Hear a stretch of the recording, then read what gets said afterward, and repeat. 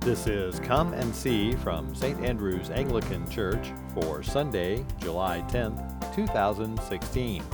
The Gospel is taken from the book of Luke, chapter 10, verses 25 through 37. The message is by the Reverend Ernie Tracy.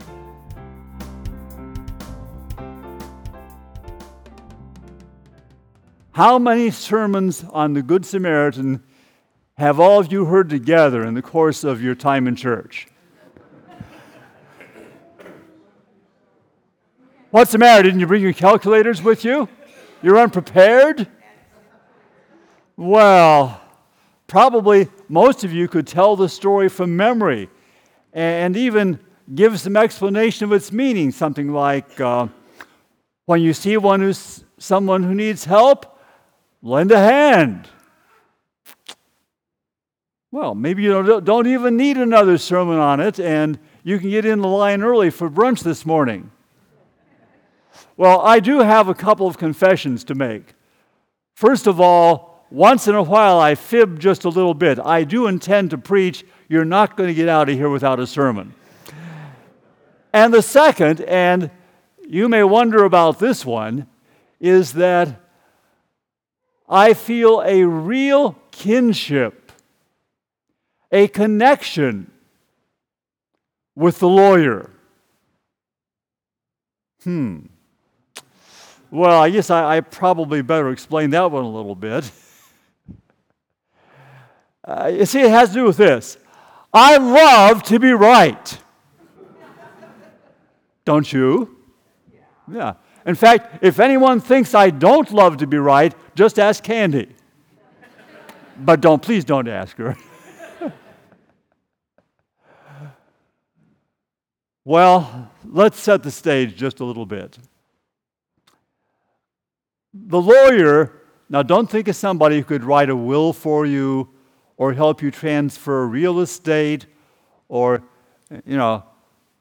take your side in a legal suit. He's not a lawyer in the term that we use it today. He is an expert in the Torah, the law of God. He was, sort of like a theology professor. Ed? Yeah, I try to spread it around the best I can. He was a theologian, and he'd heard about Jesus. He knew already that Jesus, he lacked the credentials. He had not been to any good rabbinic theological seminary. He hadn't sat at the feet of any noted rabbi. And besides that, he was a country bumpkin from Nazareth. Who ever heard of anything good coming out of Nazareth? And he could not understand why Jesus was getting such a following from all the crowds. Didn't they know anything? Well, he decided that he would take his knowledge, his experience, his expertise, and he would show Jesus up for the fraud that he knew he had to be. And he knew just how he'd do it. He'd wait till Jesus was in a good crowd, and then he'd ask him some very carefully crafted questions where anybody who was really on the ball and who really had the faith straight would know the right answers. He could hardly wait. And so, he asked a very good question. In fact, it's one that all the rabbis of that time had talked over, and they had some pretty good answers. He said, "What should I do to inherit the life of the coming age?" Now, let's not misunderstand him. He is not asking the question, how can I be sure that when I die, I will go to heaven? That's not on his mind. It may be on your mind, but that's not what he was thinking of. But the lawyer, like most pious Jews of that time, knew that God's people, Israel, had been oppressed.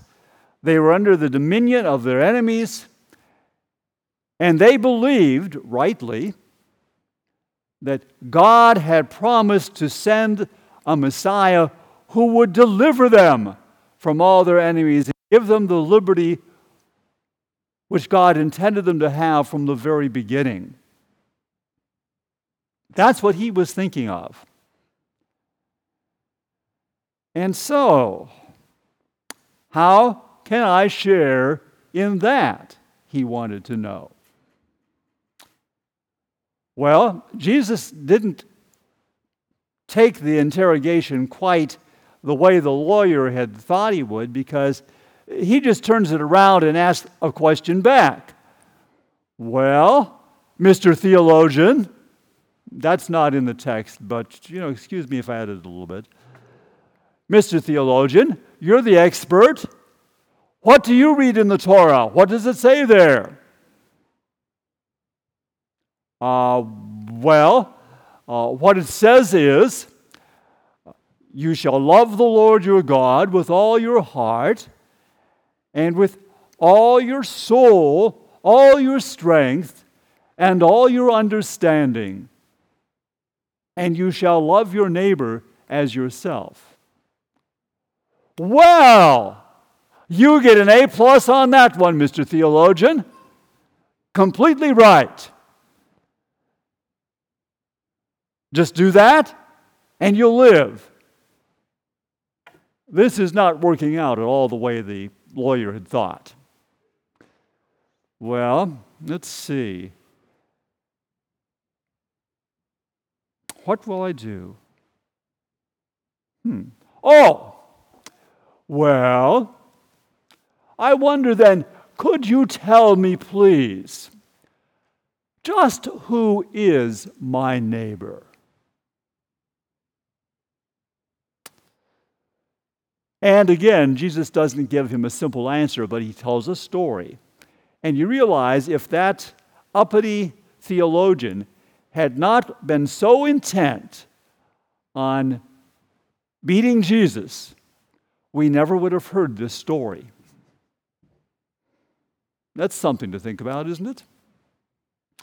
Jesus tells a story. I will not retell it because you do know it very well, I'm sure. That story, though, as Jesus tells it, upsets all the lawyer's conventional assumptions about who's in and who's out.